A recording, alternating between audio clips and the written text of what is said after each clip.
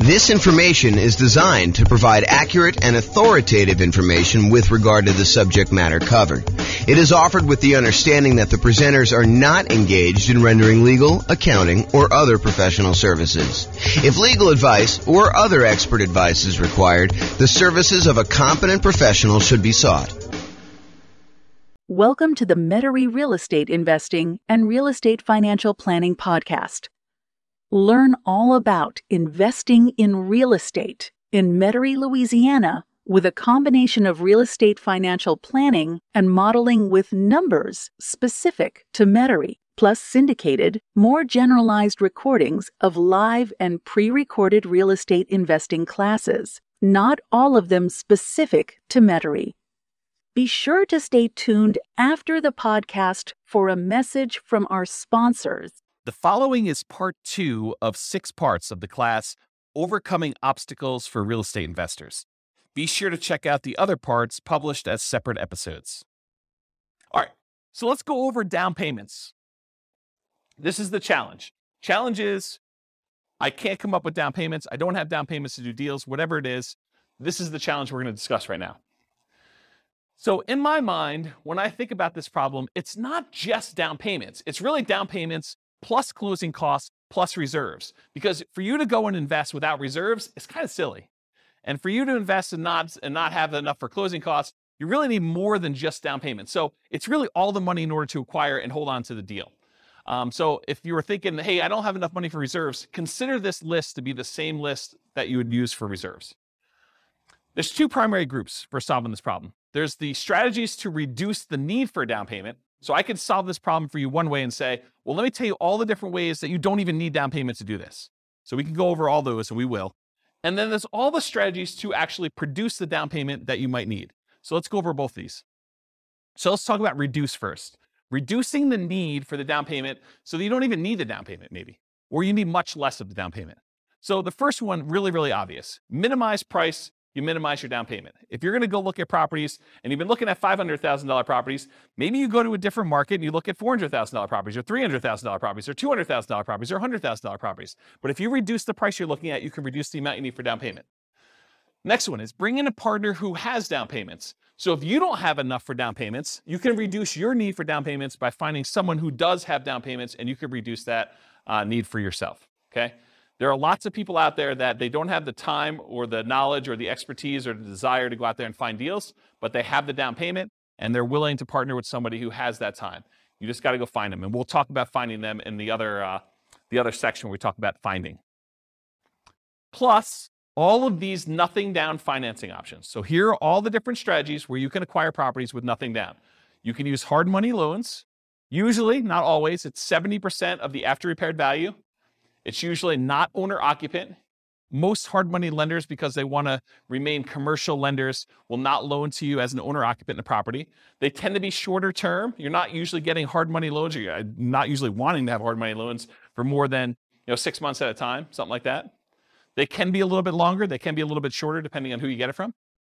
They're usually at a higher interest rate, and they're often used for doing strategy where you do the BRRRR strategy. If you watch the whole class we did on the BRRRR strategy, buy, rehab, rent, refinance, and then if you have the 4th R there, it's also repeat. So you can do strategies for that. So hard money is one strategy you don't need to have down payment. Some hard money lenders might ask you for a down payment, but most of them are not, or they're going to have limited ones. Private money and hard money are different in that hard money are people that are in the business of loaning money. So, they're used to making real estate loans secured by the property. Private money is when you go have a Thanksgiving dinner and you talk to grandma and she's like, I got my money in the CD and it's earning 1%. And you're like, I'm flipping houses and I'm paying someone 9%, 10%, 12%, 15% in order to borrow the money there. She's like, man, I would be happy with 5%. And you're like, grandma, you got a deal. I will go ahead and borrow money from you and I'll pay you 5%. And so now you have a private money lender, someone that you know. That's part of the definition. It's usually someone that you already know who's willing to loan the money for that. And the terms are going to vary wildly because it's a private loan between friends and family usually. So it's really up to you and how you negotiate that, whether it's interest only, whether it's, all the money's out all the time. If you use it and give it back and pay it back, if it's, higher interest rate, lower interest rate, the term of the loan, All that's negotiable because it's a private individual and you're negotiating all the details yourself. And those can also be used for that BRRRR strategy that we've covered before. And then another nothing down loan, USDA loan. USDA loans is U.S. Department of Agriculture. They are rural properties only. So you have to be in an area that is qualified for USDA. You can look it up on the USDA website as to whether or not whether a particular house is in the USDA area. Around here, one of the cities is Windsor. That actually qualifies for USDA. I think parts of Greeley do. Wellington does. So Severance does. So those types of cities, they have to be pretty rural in order to qualify for those. But those are true nothing down loans. You do need to own or occupy them. So you're probably doing something like a nomad strategy for doing USDA. Nomad strategy is where you move into a property, you live there for a year, you get owner-occupant financing, which is lower down payment usually, and much better interest rates. A lot of times you'll have PMI if you put less than 20% down, which is fine. You calculate that in, and usually it's still better. But you move in for the property for a year, and then once you live there for a year, then you convert it to a rental, and so you're able to acquire property with, in this case, USDA loan, nothing down, and then you're able to acquire rental property that way. So if you needed a way to buy properties without down payments, that's one example of how you could do it. And so all USDA loans, as far as I know, are owner-occupant only, cannot do them with investments. VA loans, so you must have VA benefits. You must have served in the military or had some very close family member. I think spouses can get VA benefits, especially if their spouse passed. I don't know the exact criteria, but I think it's stuff like that. But you have to have VA benefits to do it. That is also a nothing down loan program. It's probably one of the best loan programs out there, honestly. And it's not like you need to be in a specific area. It's not like a rural property. It's you, the person, needs to qualify for the VA financing. And so you can buy those with nothing down. And they can also be used for multifamily. So if you want to do a strategy like the nomad strategy or house hacking strategy where you're living in the property and renting out other parts of it, you can use the VA loan in order to acquire single family homes or duplexes, triplexes, or fourplexes if you want to acquire those. And so you can acquire property, nothing down, and then rent out a duplex, triplex, or fourplex. You can't do 5 units or more. Those are considered commercial buildings. Okay? And then some local banks have nothing down loan programs as well. So you can call around to some local banks, see if you can find an additional one if you don't like any of the other 4 up there. Any questions on nothing down financing?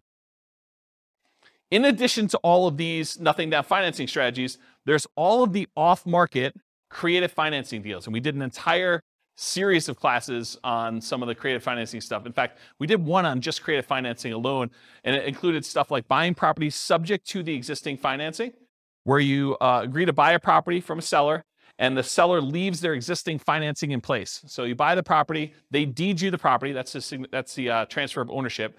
That's how you tell who owns the property. And then they leave their loan in place. So you could buy that property with nothing down. You could acquire that property that way. That's buying a property subject to the existing financing. We have a whole class on that. Owner financing, where the seller owns the property free and clear, and you go in there and you agree to buy the property from them. And in some cases, you may be able to buy the property where they do not need a down payment at all. They're willing to sell you the property with nothing down and get owner financing from that in order to be able to purchase it. All the lease option stuff, so you lease the property and you have the option to buy it. You agree to rent the property from somebody, and you have the option to buy it in a year or two. And with some of those, you could probably buy them with little or nothing down. The caveat to some of these is, in most cases, you'll probably want to invest some money in marketing in order to find these deals. But if you think about it, if you're spending $2,000, $3,000 in marketing in order to find an off-market deal that kind of meets your criteria, you might spend that just to get the loan costs for the loan that you're getting, right? You know, appraisal fees and, you know, the costs, the origination fees in order to get the loan to begin with and your closing fees. So it doesn't really, when you kind of compare it to those that you might have with even a traditional purchase, they still can be really reasonable properties to acquire. Any questions on these? Nothing down financing. And we're still in the part where we talk about the reducing the need for down payments. We haven't even gotten to the part where we're talking about how you raise down payments. Any questions? Man, you guys are really quiet. Okay, so producing down payments. So here are down payment sources, and I've listed them in primarily like my least desirable at top to probably my most desirable toward the bottom. And you could argue that some of these could be swapped around depending on your specific situation and stuff. But here's kind of how I look at them.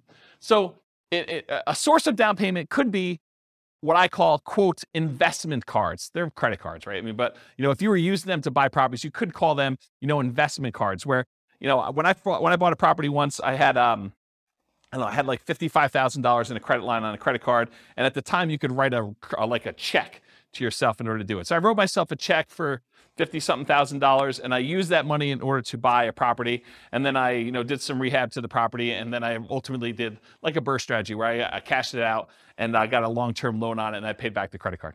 So you could use credit cards to do something like that. During one class, in a moment of weakness, I actually told you the alternative way to use credit cards in order to raise down payment money, which I will not recover here because I definitely do not encourage you to do this, but it is there. It's an Easter egg for you guys. I left it in the recording when I published the class. How many people know what I'm talking about when I said this in class? Do you guys remember seeing this? Okay, you do remember it? Or, okay, don't talk about it, but yes, it was definitely in the class. I talked about the strategy for using your credit card very creatively in order to come up with down payments. Go find another class to do that. So normally, I won't really recommend using investment cards, credit cards to do your down payment. That's why it's the top of the list. It's like my least favorite strategy for doing this.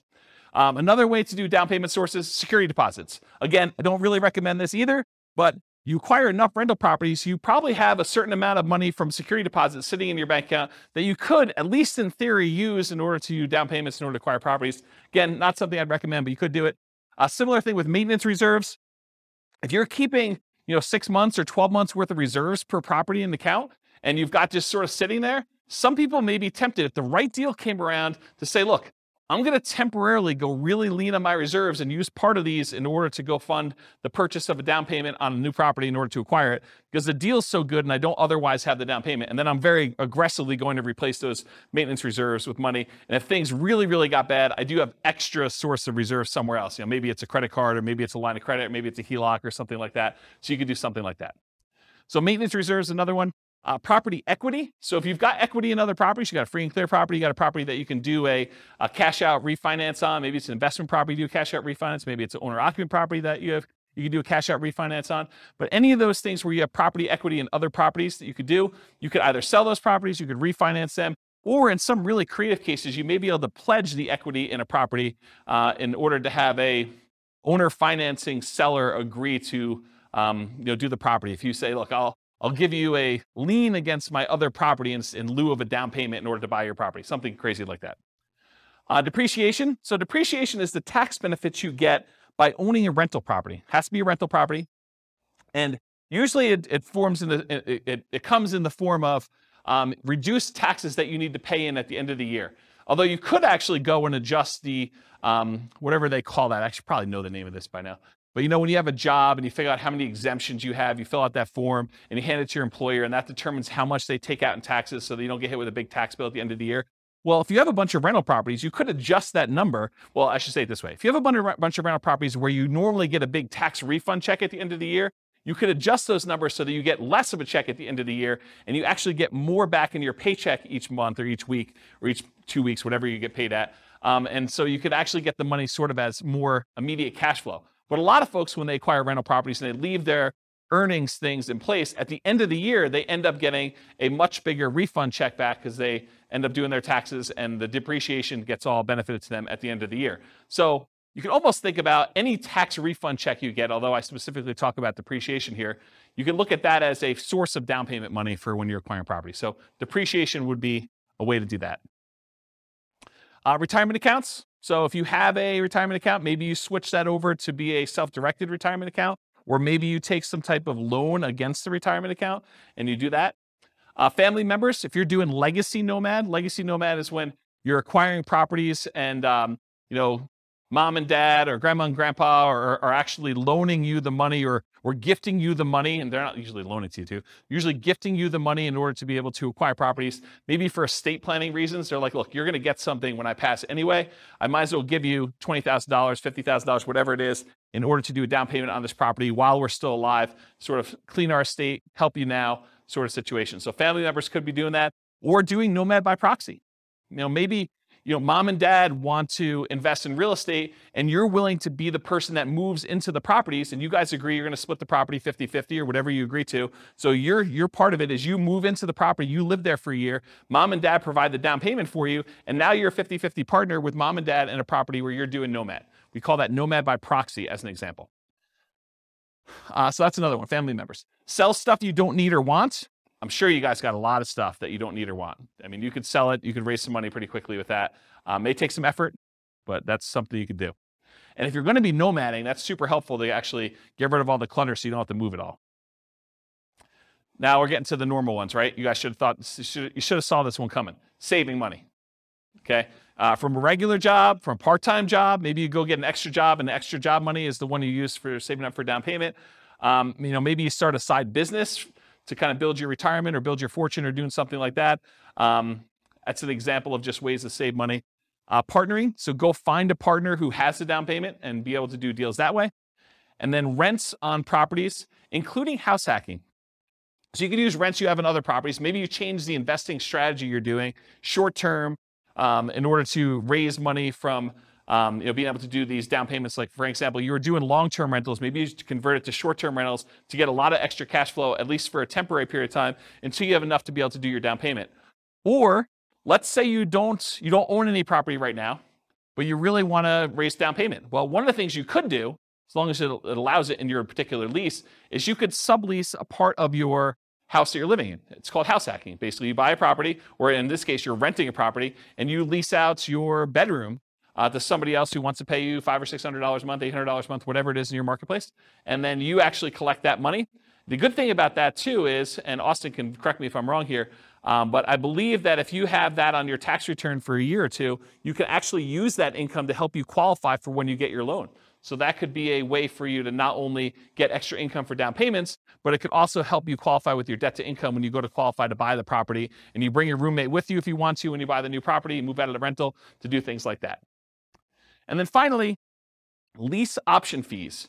So when you buy a property, you can actually lease option it to a tenant buyer, someone who wants to live in the property and buy it from you a year or 2 or 3 down the road. And a lot of times they will give you a large option fee up front. It's completely negotiable as to what it is, but it could be $1,000, $5,000, $10,000, $20,000. I'm trying to think of what the largest option fee I've received was. It's got to be in the $20,000 range. So, depending on what you need, that could help you a little bit when you're doing that. I did a whole series of classes. In fact, I wrote a book on this, but I did a whole series of like modeling investments where you acquire one property in some form or another. Maybe it's a nomad property where you buy it with nothing down, but then you convert the property that you were living in after you lived there for a year to a lease option exit property, and you put a tenant buyer in that property when you're leaving, and they provide you with the down payment you need in order to acquire the next property that you're buying. So you could do the entire nomad strategy where you're using the previous property you owned to provide you with the down payments you need for the next property by doing lease options on the one you're leaving out of. So you can eliminate the need for down payments completely doing that strategy. And I did this, I taught that class like 5 or 6 times. So there's got to be a recording of somewhere online. And if not, I'll probably do another one for the new podcast. And in addition to that, I wrote a book on it. I think the book was called How to Acquire a Multi-Million-Dollar Real Estate Portfolio Starting with Just $3,000. And I think my thinking on it was the $3,000 was like a closing costs and stuff to acquire the first property. And then you use the tenant buyers to pay the option fee in order to move on to the next property each time. And I show you acquiring a whole bunch of properties that way until you get to the point where you're acquiring more than one property a year, because when the tenant buyer cashes you out and you get some profit from that property, you use that to buy 20% down properties or 25% down properties in the future. So there's a whole bunch of strategies around that. So that's all I got for producing down payments. Any questions on the challenge of I don't have a down payments, I need down payments, all that stuff? Did I cover it pretty thoroughly in a really short period of time? Because I usually do this in 2 hours and 30 minutes where I really go into detail. Did I get everything? Yeah, Bill. Yep. Yep. Yep. Yeah. No, because you have to be able to cover the payment out of there, or you got to think to yourself, look, either the property needs to support the down payment or the monthly payments on the credit card, or you think to yourself, okay, the monthly payments I'm paying on the credit card are the savings rate I'm doing in arrears. Like I already bought the property. Now I'm kind of having to make up the savings that I didn't have in order to come up with the down payment to begin with. And so you're paying that out of whatever else you have. Maybe some of it's from cash flow on the property acquired, but the rest of it's coming from you until you pay that thing off. So no, I don't think oftentimes that makes a lot of sense. Same thing. Yes, because you're acquiring a property and you're trying to convert that to some type of reasonable long-term financing in most cases. No, the security deposit one is, most of the time you never have to come up with the security deposit unless they leave the property in bad condition and then you keep it anyway, right? And then you got to come up with the repair money instead. But the security deposit, when you get another tenant in, they give you another security deposit. You usually have a period of time, 30 days, 60 days, whatever it is in your marketplace, in order to have to give that other security deposit back. So you get the new one in, you're sort of replacing it. It's an accounting entry more than anything else. So that one is a little bit different than the hard money and the investment credit cards sort of things. Yes. Okay, so what she's talking about is, what she's talking about is if you are a licensed real estate agent, that is required. You must keep it in a separate trust account to do that. If you are not licensed as a real estate agent, you do not need to keep it in a trust account. It's not a bad idea, but you do not need to. It's not required by law. Yeah. But as a licensed real estate agent, you absolutely are. Are you licensed? Yep. If you are licensed, regardless of whether you do property management, you must do the escrow account. Yeah, including security deposits. Even if it's just for your own property and you only got one, you have to keep it in an escrow account. Yeah. Any questions? All right, cool. A lot of these require you to already have that. Some of them do. I mean, investment credit cards does not. Retirement account does not. Family members does not. Sell stuff does not. Saving does not. Partnering does not. Lease option fees do not. I mean, you can use lease option fees when you're buying the property that you're moving into. You could go advertise to find a tenant buyer up front and say, look, pick any property from the MLS. You're going to need to come up with the down payment, but I'll sign for the loan and we will apply that towards your purchase.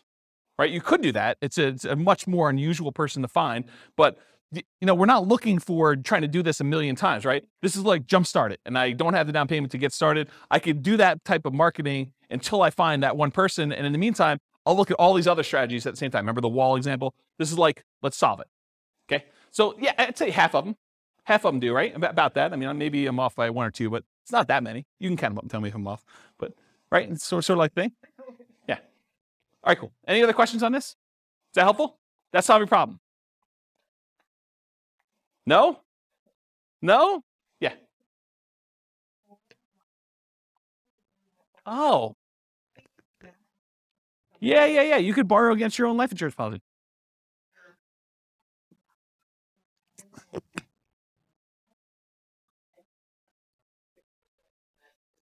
Yeah, that's a good one. I forgot about that. If I remember to listen. Yeah. I should have known that too. I've got a client who does that. Yeah, I probably should have listed that on my list. If I ever listened to my own recording or for some reason somebody was willing to email me to remind me to do that, that'd be great. And I will definitely add that to my list because that's when it should be on there. Yeah, that's awesome. Thanks. So there's some variations on that, but it can be used with sort of that infinite banking. And I'd have to really stop and think about what the infinite banking is because I learned about it and read a bunch of books on it, but I haven't actually implemented it myself. And so I want to think about like how it all works. But I think it's related to that concept of you get the life insurance policy. Once you get enough money, then you can borrow the money from yourself and you kind of keep your money constantly compounding and stuff like that. But yeah, I'd have to really think of it through, but maybe. The definite maybe on that one. Yeah. Cool. Any other questions? This concludes part 2 of 6 of Overcoming Obstacles for Real Estate Investors. Listen to the next episode, part 3 of 6, on overcoming negative cash flow. With home prices up, mortgage interest rates up, and rents up, but not quite enough to counteract the higher prices and interest rates.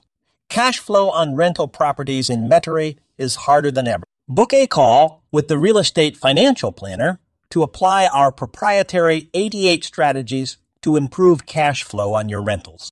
See the show notes for a link to schedule your call and improve your cash flow today. If you're a real estate agent, lender, or professional in Metairie that wants to help our real estate investor listeners, consider reaching out to learn about collaboration opportunities with this podcast.